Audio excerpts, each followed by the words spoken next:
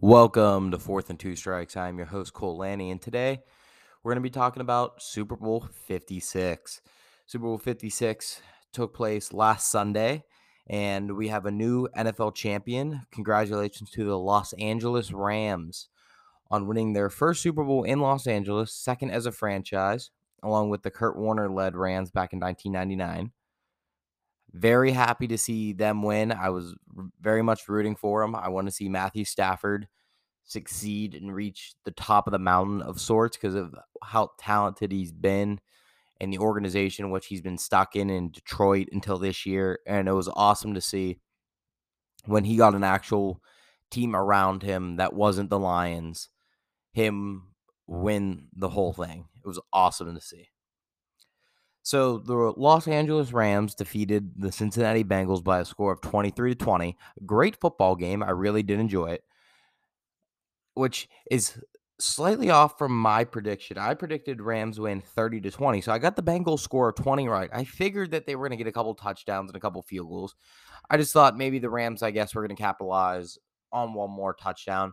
I personally was thinking maybe there was going to be like a defensive touchdown at the end of that game, which could have been very possible, and I could have been dead on, but I wasn't. 20-20. I got the Bengals score right. I missed the Rams by 7. I call that a pretty good prediction. I was right on who won. And I felt like I did really good with the matchups too. On some of the key matchups I talked about in the last episode, I felt like those really did come to life, and I felt like we got to see a lot of them, which we're going to talk about in a bit here. But I just want to talk about Matt Stafford.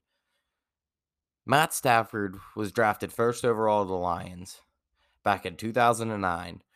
And the reason the Lions had that first overall pick was because they didn't win a game in 08. They were the first team in history to go 0-16. What an awful team that was, epitomized by Jared Allen chasing Dan Orlovsky through the back of the end zone and him taking a safety on his drop set. What a team that was. And then Stafford comes in, and then we all remember the moments of him against the Browns where he dislocates his shoulder, he gets back up, he takes him on a game-winning drive. We remember the games against Dallas in which he led a win, but the big thing about his tenure in Detroit was he never won a playoff game. And yes, that's on him a little bit, and he didn't play great in any of those playoff games. I specifically remember him playing against Seattle years ago, and he did not play good at all. But I don't want to say I'm going to give him a pass, but he played for the Lions. And to see how supremely talented he is and to see him succeed right now just shows how good Stafford is and that the Lions really did hold him back as a quarterback, especially those last couple of years when they hired Matt Patricia to be the head coach. I really didn't understand the hire at the time, and I really didn't understand it after a couple of weeks. I thought that was awful, and I'm happy that he was able to pick his location on where he would like to be traded. And I'm happy the Rams got him. And the Rams showed that you could, I don't want to say buy a Super Bowl, but trade all your picks away and you can win a Super Bowl. I mean, look at the guys that impacts in that game. Stafford, you traded a first this year, a first next year, and Jared Goff for. You traded a second for Von Miller and a couple other picks.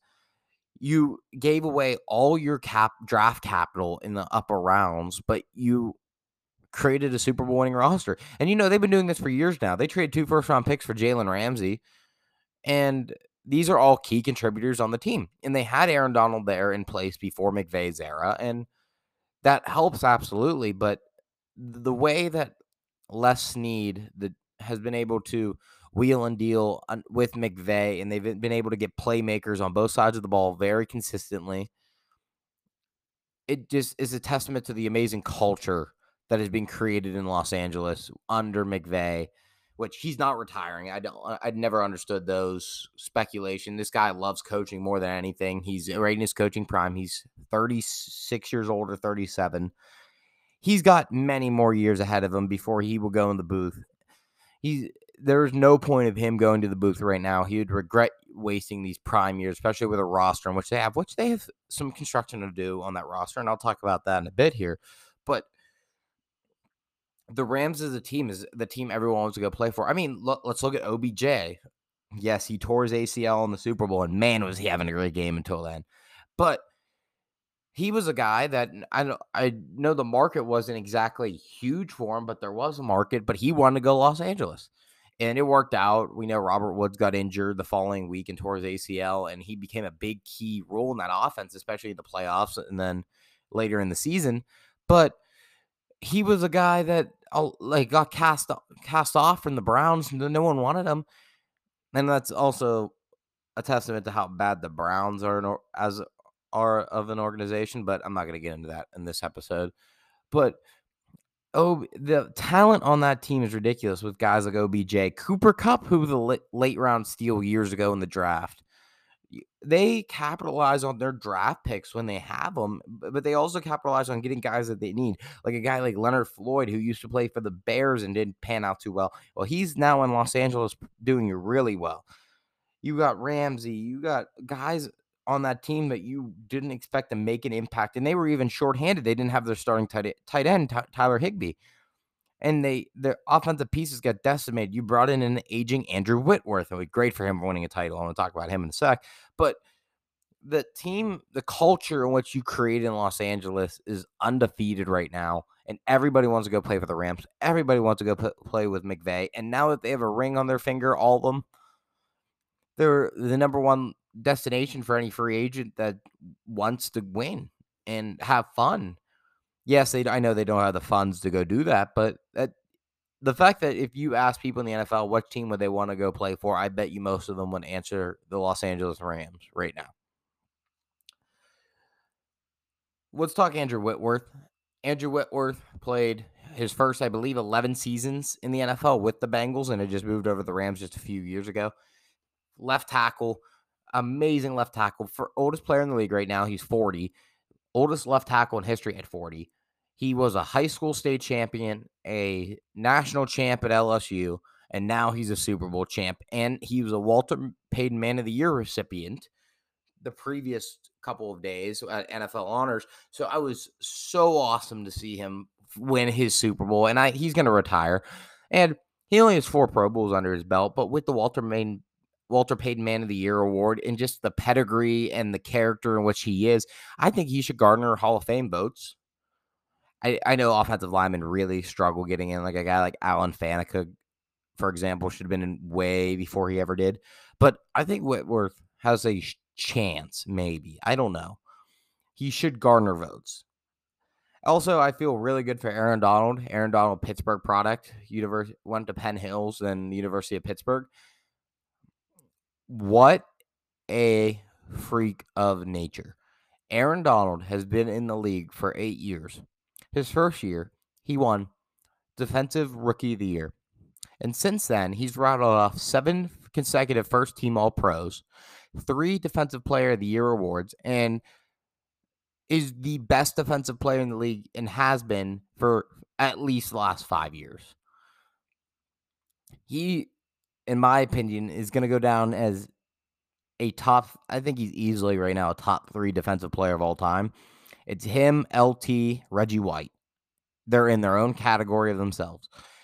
Aaron Donald plays interior defensive line and ended up with a couple years ago with 20 sacks. He I think put up like 12 and a half this year. He gets double teamed consistently. He is 290 pounds, has an 8-pack. He is a freak. And you saw when he took the game over. I think Aaron Donald should have won Super Bowl MVP, nothing against Cooper Kupp. But some of the plays that he made, like Stafford throws that interception in the third quarter right after the touchdown to Higgins. He throws that interception, and Aaron Donald on third down goes and sacks Burrow, like single-handedly dumps the guard and goes right into Burrow. That play is humongous. You hold them to a field goal, and you keep the momentum not going completely their way. Now you're only down a score. You're only down 7, not down the 11 that you could have been with a touchdown there. So a big play like that. Then you watch the 3rd and 1 at the very end of the game. He makes an unbelievable stop on Samaje Perine, which the ball should have been to Mixon. Everyone knows. If you're going to run the ball, why are you giving it to your backup running back? Give it to your star running back who you paid a lot of money, who put up over 1,200 yards from scrimmage this year. Give him the ball to get the third down. Do not give it to Samaje Perine just because he was good at Oklahoma years ago. You fooled nobody with that call. And especially Aaron Donald, he unbelievably got double teamed and then spun around and grabbed him. He didn't get the first, and then the last play of the game was all up in Burrow's grill and almost sacked him to end the game. To me, that's the Super Bowl MVP. He had 2 sacks, just dominated at every level. He is unbelievable. And there was rumors about him retiring. I don't think he will, but if he did, he would be a first ballot Hall of Famer. He's like Luke Kuechly. He could retire tomorrow, be a first ballot Hall of Famer, no doubt in my mind. So let's talk about some of the matchups that were really, really fun to watch during that Super Bowl. And the keys that I talked about in the previous episode. I talked about the defensive line of the Rams versus the offensive line of the Bengals. Well, Joe Burrow got sacked a Super Bowl record tying 7 times. I said if they get home 5 times, I'd be shocked if the Bengals won the game. Well, Rams won the game, so I was right there. And I talked about who's going to cover Cooper Kupp. Well, for a bit there, they did a pretty good job until the last drive where I think he had 4 catches, 40 yards, and a touchdown, which he amazingly got the game-winning touchdown over Eli Apple, who liked to talk all week and now is getting crushed on Twitter the last couple of days. He's been a living meme and has been hilarious to see. So, and Mike Hilton, he also burned, I believe he burned Mike Hilton at some point, but they didn't know when to cover him. I know he only had 90 yards, which was amazingly under his projection and 8 catches, but he won Super Bowl MVP. He had 2 touchdowns. So obviously he didn't blanket him well enough. And then I also talked about the matchup of Jamar Chase versus Higgins or Ramsey against Higgins or Chase. And that was really fun to watch. Ramsey had a really rough day. He got burned on that first early in the game to Chase on that 42-yard catch. And then after that, Chase was really quiet. He didn't do that much. He only had 89 yards and 4 more catches in that game. That was like a 42-yard catch. So he barely had the production that you would like to have seen. Higgins ended up with 100 yards, but he had a 75-yard touchdown in which Ramsey didn't get beat because he got a face mask. He got the Higgins' fingers went into his mask, slit him. It's a clear face mask miss. I don't know how that is possible to miss that big of a call. And he got burned for a 75-yard touchdown. And then he got burned on the last play of the game, but Burrow didn't have enough time because Aaron Donald saved him to almost sack Burrow and end up having to dump the pass off. So wildly entertaining to watch some of those key matchups I talked about. Von Miller had 2 sacks. Aaron Donald, like I had previously mentioned, had 2 sacks. Jesse Bates had a pick. There was a lot of fun football to watch in that game, a lot of back and forth. But I think the real reason we sit here today and the Rams won is I think it's pretty clear that the Bengals got too conservative near the end of the game, and they had to get the ball out of Burrow's hands as fast as he could because he was getting killed. And then caught up to them. They didn't do anything the last couple of possessions. They scored very early in the third after the first play touchdown. Then they get the pick, and then they go down and get the field goal. But after that, they didn't score in the second half. And I felt they got extremely conservative, a lot like, I want to say, like the Niners 2 years ago feeling, where it just felt like they were holding on, but it wasn't, you could have lost it at any second to how dominant of an offense that was against them. And Burrow didn't play great. He didn't play his best. I think he played pretty well, but he had 2 big plays. So if you take those away, which I know it's very counterintuitive to take big plays away, but if you took away the 75-yard touchdown, that was clearly a flag. He only had like 160 passing yards. So not his best day by no means. And the offense of the Bengals did very much sputter near the end there, and the Rams offense didn't. And I don't want to hear that the Rams offense was benefited by a penalty on Logan Wilson, the hold near the goal line on 3rd and goal when the pass went to Kupp. That's a hold. And I know they were letting him play all day, but you got away with the biggest call of the game earlier where it was a clear face mask and you got a free touchdown. That did not give him a free touchdown. That gave him a free chance to get a touchdown. It was on 3rd and goal as well, not 4th. So they would have had another play to dial up. So the Bengals fans that are complaining, I don't want to hear it. It's NFL officiating for you. We all know it's bad, but do not complain about that call if you had the biggest call of the game earlier. So I do not want to hear the complaining from Cincinnati Bengal fans right now about that. So that really epitomized the game. The penalty, I know everyone's freaking out about. I don't care. And to see the Bengals get very conservative, Zach Taylor really felt like limit the playbook down to a couple of things, hurt them. And I felt like the inexperience of everyone on that team really did hurt them in the end. And the experience of McVay and being there and knowing you got to take the shots like he didn't do a couple of years ago against the Patriots, where they only scored 3 points. Good game, really good game. I felt like it wasn't as close as maybe the score indicated. I felt the Rams really dominated that game to a degree. A couple of big turnovers for the Rams made it closer. The Jesse Bates interception on Stafford was bad. That was just an underthrown pass deep in the end zone, which didn't really matter. It would have been a punt anyway on the next play. And the ball tipped off of Skoronek's hands. It's kind of just bad luck. Maybe not a great pass, but it unlucky. It ended up in, I think, a Wouzier's hands. So I really good game. I felt the Rams really dominated most of it, and the score isn't nearly as close as I thought it was. So now that we've discussed the game, let's talk about some of the notes now post game we look at.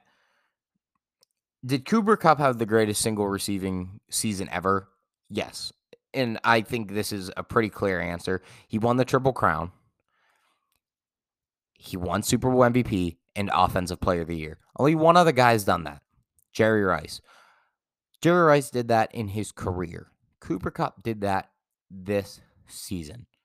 He has the most yards of all time in a singular season if you include the playoffs. And it's not necessarily close. I think it's by like 300 yards. Yes, he had 2 extra games to do it, but it's not close. He had over 20 touchdowns. I felt like had 3,000 receptions. Every time I turn on the Rams game, he got the ball. He won Super Bowl MVP. He made the big plays when they needed. I think about going back against the Bucs, where they fell apart against Brady's Bucs until Cooper Kupp showed up, made a huge catch from a huge throw from Stafford, and they knocked the Bucs out, make Brady retire, and now they're Super Bowl champions. It is quite easily, in my opinion, the greatest single receiving season ever. And anyone that wants to argue it, go look at the stats. I don't care he played extra games. I don't care it's the modern NFL. It's the greatest season ever. Period. So then let's look at some other notes of the game. There was really no bad guys in the game. That was pretty apparent by the really good ratings of the Super Bowl. God, I think it was up 8% this year, netted over 100 million people, which is a big deal. So that was really nice to see them see the game grow a little bit more. And we didn't even have Brady and Mahomes. We had a huge matchup last year, and we had Stafford and Burrow, and yet the game grossed higher than last year. That just shows the growth of the NFL and the fact that the NFL maybe got a little sick of Brady and maybe a little sick of Mahomes. It was good to see 2 fresh guys into the Super Bowl. Which brings me to my next note. The last 16 quarterbacks in Super Bowl history to not win their debut in the Super Bowl have never even made it back to the Super Bowl. That spells out bad news for Burrow. And I want to talk about the Bengals here in a second and Burrow, but think about that. That is amazing. That goes back all the way to the mid-90s. And you know what's amazing? I researched it. The quarterback beforehand that had lost his Super Bowl debut and had made it back to the game was Jim Kelly, and he made it back. He made the Super Bowl 4 times and lost all of them. So the last quarterback to make a Super Bowl debut and lose and then win a Super Bowl was John Elway. John Elway lost 3 Super Bowls back in the 80s and ended up winning 2 in the late 90s. But we have to go all the way back to John Elway to find a guy that had lost a Super Bowl debut and come back and won a Super Bowl. And we have to go all the way back to Jim Kelly to find a guy that's lost a Super Bowl debut and nonetheless make it back to a Super Bowl. So spells out a little bit of trouble for Burrow. And given there's guys like Jimmy G in that conversation, Jared Goff, who still have years to go on him, but the point still stands. The Bengals might be in a little bit of trouble. And that brings me to my big point. I got a bold prediction next year. I don't know how bold it is, but I don't think the Bengals are going to make the playoffs. About half the teams in the NFL that make the playoffs in one year do not make it in the next. I look at this Bengals roster. I don't think they're going to make the playoffs next year. I think Burrow is going to continuously, unless some miraculous thing happens and they spend money. They're the cheapest organization, I think, in the league. Mike Brown does not spend money. They don't have an indoor practice facility, so that's pretty apparent. But there's some pieces that I think they're a couple pieces away, and I feel like they almost made a little bit of a miracle run this year. And I don't see them making it back to the playoffs. I think the division gets tougher. I think they lucked out with Lamar getting hurt, as the Ravens were 8-3 at some point, and then they obviously go on the huge skid to end the year with Lamar out. You go over to Cleveland, and I don't know if Baker Mayfield could be any worse than he was this year. Do I think Baker Mayfield is good? No, I think he sucks, but I don't think he could be any worse than he was. So I think they're going to be better. And go over to Pittsburgh. And Pittsburgh, it just depends about who's the quarterback. Now, if Mason Rudolph's a starting quarterback, then yes, you will not finish last in the division, Cincinnati. Don't worry. But if it's a guy like a Jimmy G, Jameis Winston, Kenny Pickett, Malik Willis for a little bit, I do think they'll be a better team. They have a pretty good roster. They need to draft some offensive linemen too. But you're talking about a pretty tough division that likes to beat up on one another tremendously. And they got lucky. They lost both games this year to the Browns. Given one was week 18, nobody cared. But they lost both. They beat the Steelers both times, which you beat a dinosaur quarterback. And you beat the Ravens both times because Burrow went berserk and put up, I think, 525 yards in the second matchup and like 450 in the first. I don't think that's going to happen again. The Ravens had the most injuries, felt like, of all time on that defense. So I don't think the Bengals are going to make the playoffs next year. I'll say it. Unless they go make a big move for a guy like I don't know, Ryan Jensen at center sounds nice. A Brandon Sheriff at guard, a Teron Armstead at left tackle, and move your young left tackle, Jonah Williams, and maybe inside the guard or over to right tackle. If you improve the line by going to get a free agent or two and go draft in your first 2 rounds of linemen, then maybe I'll believe in you. But until you do that, Cincinnati, I do not. I do not believe in you to make it back to the playoffs. Now, on the flip side of things, the Rams. I think the Rams are really good, and I think they'll make it. I think they've got a lot of tough decisions this offseason. They need to lock up Stafford long term. He's on a contract year next year. You got to lock him up. Then once you get that contract done, you got to figure out what you're going to do with a guy like Von Miller, who's going to be a free agent, a guy like OBJ, which I know he just tore his ACL. I would consider bringing him back maybe on a 2-year cheap deal because he could be a nice part of that offense, and he loves playing in LA. Maybe he can be an impact guy again at the end of next season or even the following season. Maybe. I mean, Robert Woods should be back. You got Cooper Kupp. Whitworth is going to retire, which I think takes some money off the books. If their center, I think his name's Brian Allen. If he retires, take some money off the books. So you have options, and they just need to evaluate what you're going to do. They're going to move some cap around. They're very thin at some positions, especially without a first and a second round pick. But you have a lot of thirds. They're projected to have 9 picks this year with compensation. So if they could hit on a couple of the third round picks, maybe figure out, retool the offensive line a little bit, get a little bit deeper at some certain skill positions, I think they'll be in a good shape. The biggest fear for me with the Rams is genuinely the best team in the NFC, in my opinion, that plays the Rams the best is in their own division.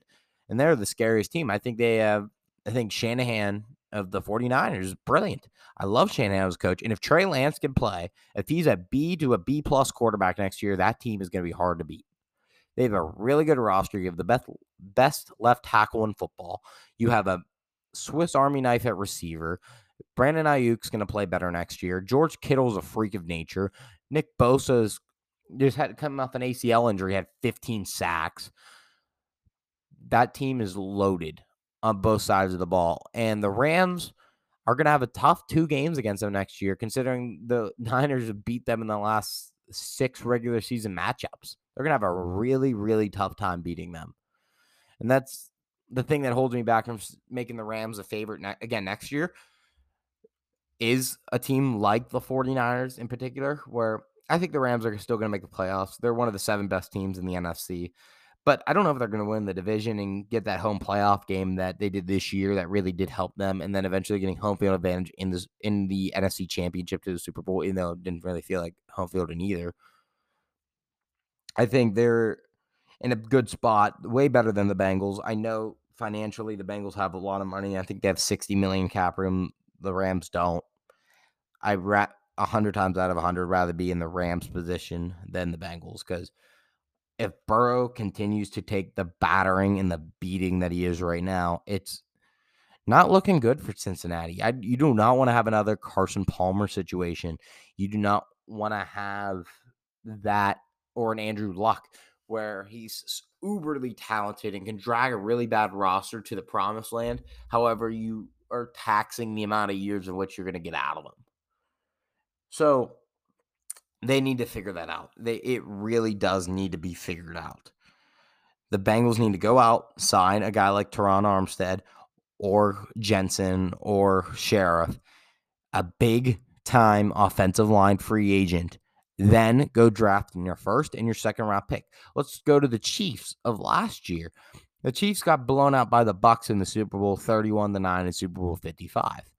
Well, the Chiefs' biggest issue was Patrick Mahomes was getting slaughtered. Well, what did the Chiefs do? They go trade their first-round pick to the Ravens for Orlando Brown, left tackle. They go sign Joe Thuney, a really good guard, best guard on the market.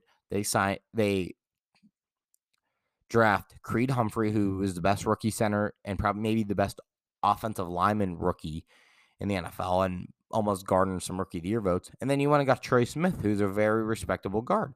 So you got 4 starting pretty good offensive linemen in one offseason. I think the Bengals have to do a similar overhaul. You just watched him get killed in the pocket. He took 7 sacks. That's tied for the most in NFL history in the Super Bowl. He got sacked the most times by a singular quarterback in one season if you include the playoffs. He got sacked 78 times, Joe Burrow did. And given some are going to be on him, he does hold the ball a little long, but you cannot have your quote-unquote franchise quarterback, which I believe he is, get sacked 70-plus times a year. He's not going to last. He's already had an ACL injury, and he tore his LCL, MCL, and ACL last year, and he sprained his MCL in the Super Bowl because you're letting him get crushed by a 290-pound dude on the other side with an 8-pack.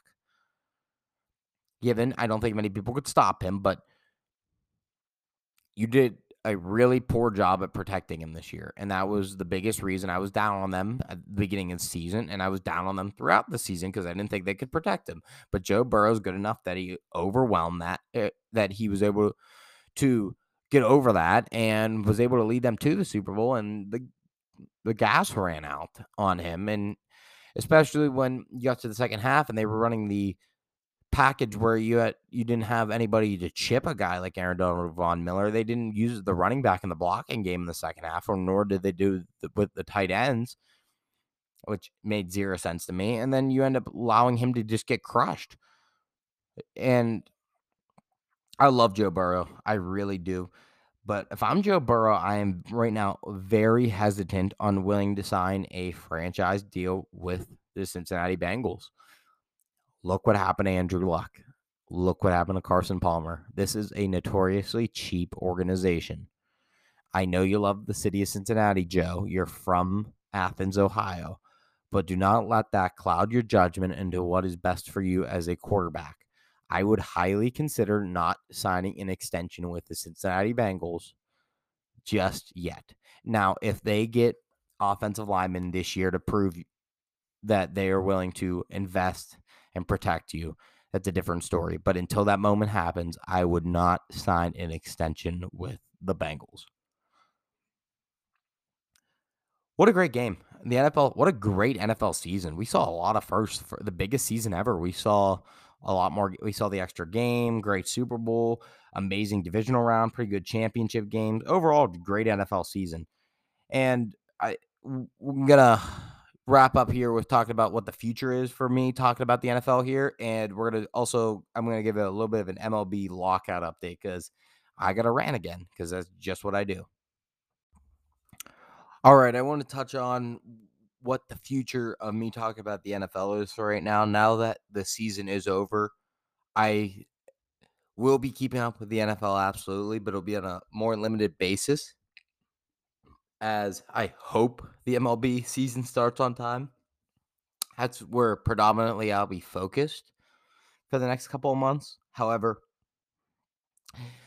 will be talking big NFL news, whatever comes out. I will be talking a little bit of free agency and the big signings. I love talking mock drafts, and I plan on doing a couple of those. And I fully intend on talking about maybe just right post draft, stuff like that, talking about what the best rosters are at that time, maybe doing a little bit of predictions in the summer before rosters are finalized. But it's going to be a little bit more limited on the NFL sphere for the next couple of months. I will talk about the big news, but it's not going to be mostly probably not predominating the episodes as the MLB season is hopefully coming upon us, as I'm about to get here in a second. But I just want to preface the NFL will continue to be talked about. However, it will be on a bit more of a limited basis comparatively to what it is right now. So any big news, I will be touching. I will be talking free agency. I will be talking mock drafts. I'll be talking about rosters and who I think is the best team in the league. However, let's switch gears here into the MLB lockout. What a travesty this is occurring at this moment. The MLB has already announced they are delaying spring training at least a week. I hope that's it, as the MLB PA and the MLB will meet Monday and will have meetings consecutively, hopefully every day, in long meetings, hopefully until a deal is got. And there are some aspects of the deal that have been decided, like I talked about previously, with the draft lottery and the universal DH, but there are some aspects that still haven't been found to be even close to one another on what they each side wants. The MLB, like a non-negotiable for them, is Super Twos and service time manipulation. The players still want service time manipulation to be gone, which I think it probably should be at least limited to a degree. But the big difference is, and the big takeaway I got out of this week in the meetings that they had, was the MLB on their bonus pool money, which has been a big debate, and that's for players that are pre-arbitration and that would have access to money based upon their performance. The MLB responded, the MLBPA. The MLBPA started out at 100. The MLB came back with 10, which are miles away. And then the MLB dropped down. The MLB went up to 15. The MLBPA dropped down to 80 or 85. And now the MLBPA went back to 115. That's not negotiating in good faith, as you should go from one number to another number, and we should be in the middle. You shouldn't expect to get more than what you had initially bargained for. I don't think that's negotiation upon good faith. And I know the players want to win this CBA, or quote unquote win this CBA, as apparently they've been crushed in the last couple, and it's been pretty apparent. Specifically this last one with the whole free agency craziness of the last couple of years. But I'm hoping this gets resolved soon. I hope next week I'm talking right now, and I'm talking about spring training starting, right now, and talking about teams signing guys like Carlos Correa, Trevor Story. We're talking about stuff like that, but right now we're not. We're kind of in limbo, as there's really nothing to talk about. College baseball started today, which was really fun to see. Landon Sims, watch out for him, Mississippi State pitcher, who was their closer last year when they won the national championship. Yeah, he just came out today, threw 7 innings, 1 run, 13 strikeouts, took the loss because the kid for Long Beach State, I don't know his name, but man, he was dealing too. But Vandy, another team to watch out for this year. Texas, Arkansas is really good. A lot of SEC teams really good at baseball. I'm going to try to keep up with that this year and try to give you any guys that I see performing well. But right now, Landon Sims, favorite guy to watch of today.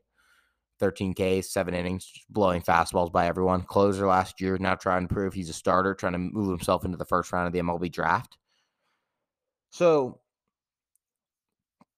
there's really not a lot that we could talk about right now with baseball. I could talk about projections, which I want to do here soon. I could talk about teams and their current roster, but I'm not going to talk rosters on who's good, who's bad until the rosters are set. I will look at projections and I will say if I agree or disagree with them upon specific player projections, whether it's team projections. I think I'm going to do a whole episode on that. But I can't tell you right now if a team's good as like a team, let's say, I don't know, a team like the Yankees. I don't know who's starting for shortstop for them right now. I don't know who's who's the third starter in certain rotations. I don't know where's Correa going, who's starting shortstop for, the Astros, who's this, that, or the other. There are so many question marks right now that are left up in the air because we don't have some of the bigger free agents signed. And until that happens, I can't tell you what every team looks like. Let's say Clayton Kershaw. If Clayton Kershaw goes back to the Dodgers, I like the Dodgers rotation more than I love the Dodgers rotation now, but I'd really love it if he's back there. Do I like the Rangers more if he goes to the Rangers? Absolutely. But until the date happens in which we get out of the lockout, which is going to be a great day, and I can start seeing the movement again of these players and start hearing about guys in camp, and I get to start seeing film of these guys, then I can give you an opinion upon what I think about each team. But right now, I really can't. I can tell you right now which teams are going to be bad and which teams are going to be good, no matter on who they sign in free agency. For example, I can tell you the Washington Nationals are going to be terrible. I think they could lose 105 games and Juan Soto could have an on base of over 500 because no one's going to pitch to him. I can tell you that right now pretty confidently because I don't think anything they do in free agency is going to affect that. And they're not going to do anything in free agency. They're locked up in a Scherzer, or not Scherzer. They're actually paying a little bit of money. Strasburg and Corbin. They can't afford anybody else. And both Strasburg doesn't pitch, Corbin sucks. So I would love to talk to you right now about, what each team looks like. And I would honestly love to talk to you right now about like ranking players at certain positions, which is something I've been working on, but I really can't do because I don't know who's starting where. I don't like wherever Story goes, that obviously suppresses whoever was the backup. Wherever Correa goes, does the same. Like I know I keep bringing up those guys, but it's the truth. I don't know who goes where at this point. Does a guy like Adley Rutschman start for the Orioles day one? Where's Bobby Wood Jr.? I don't know these answers to these questions right now because we don't even have a spring training sample size to look at. Who's the Rays starting rotation to start the year? Who's starting opening day for them? Is Patino in the rotation? Is Patino the swing guy? I know we got Boz, McClanahan. Every team I can go through, and I have a lot of question marks at this moment on who's doing what. So for me to try to rank guys at positions right now is stupid. I can't rank a guy based upon the fact that I haven't seen him at all play, nor do I know if they're even going to be the starter on that team. Right now, Gio Urshela is the starting shortstop for the Yankees. Am I supposed to rank him as a shortstop, or am I supposed to wait until a guy like, or if a guy like Story gets there, or a guy like Correa, or like, and I know I'm talking about the Yankees a lot, but even like a guy like Luke Voigt, is Luke Voigt the starting first baseman for the Yankees, or is it Matt Olson or Anthony Rizzo? Where's Anthony Rizzo going to go? So whose position is he taking? Is he going to the Red Sox? And then I don't count Bobby Dalbec, but what about Tristan Casas in the minors? And now that we have the DH in the National League, I don't know who's doing that at the moment. I mean, we still got guys like Nelson Cruz on the market, which his market just expanded. So there's a lot of question marks right now. And that's kind of my whole point here is, can we get out of this lockout so I can get some answers? I would love to be talking baseball right now, and I'd love to be discussing which team's good and which a position of need and who needs to go get what free agent, who needs to go get a certain reliever, who needs to go fix their backup catching position. But I can't right now. And it sucks. It really sucks. And that's why I'm been utterly disgusted right now by the MLB and the MLBPA and the lack of momentum in which we're getting. And I've been an optimist throughout this entire process, as I know it's a part of labor negotiations, and I understand that. And I'm still praying that we get a full 162, and we might get an expanded playoff. That could change my view on a lot of teams. They might be a fringe playoff team in the current system, but they might be a pretty firm playoff team in the new system. I don't know. I don't know what rules are coming about this. There's a lot of things that I need to find out from when this collective bargaining agreement's upon. And I hope we play the full 162, because if we don't, then I'm going to be super disappointed. I will be super disappointed if we end up missing baseball games because of this. And I know the MLB itself wants an expanded playoffs, and the players said, unless you can guarantee us a full 162 this year, we're not doing your expanded playoffs to make you guys more money. So if we're gonna, if we're changing the fundamentals of the game itself, that would be a nice thing to know at this point, other than the fact that we don't know which players are in what positions on what teams. So expect rankings upon each position. I want to go through every position one by one. I want to talk about who's better overall. I want to give updates on things. I want to talk about full rosters and what team's good, but right now I can't. So I just want to leave it on the note as I don't know what the next episode is going to be about. I guess a lot of it depends upon what the MLB does in the next following couple of days. So I'm hoping we see an agreement sooner than later so I can get back to talking about something. But for right now, maybe expect something that's news that's already been out, or analyzing something that doesn't involve the current state of baseball. Again, not a lot of NFL coming. Big news. Well, actually, a lot of NFL might be coming if the MLB doesn't get its act together. So maybe I'll go back on all what I just said, as it might be a very much a heavy football show for now on if the MLB doesn't end up happening or anything. But if that happens, then you biggest college baseball fan around right here. So we'll figure it out.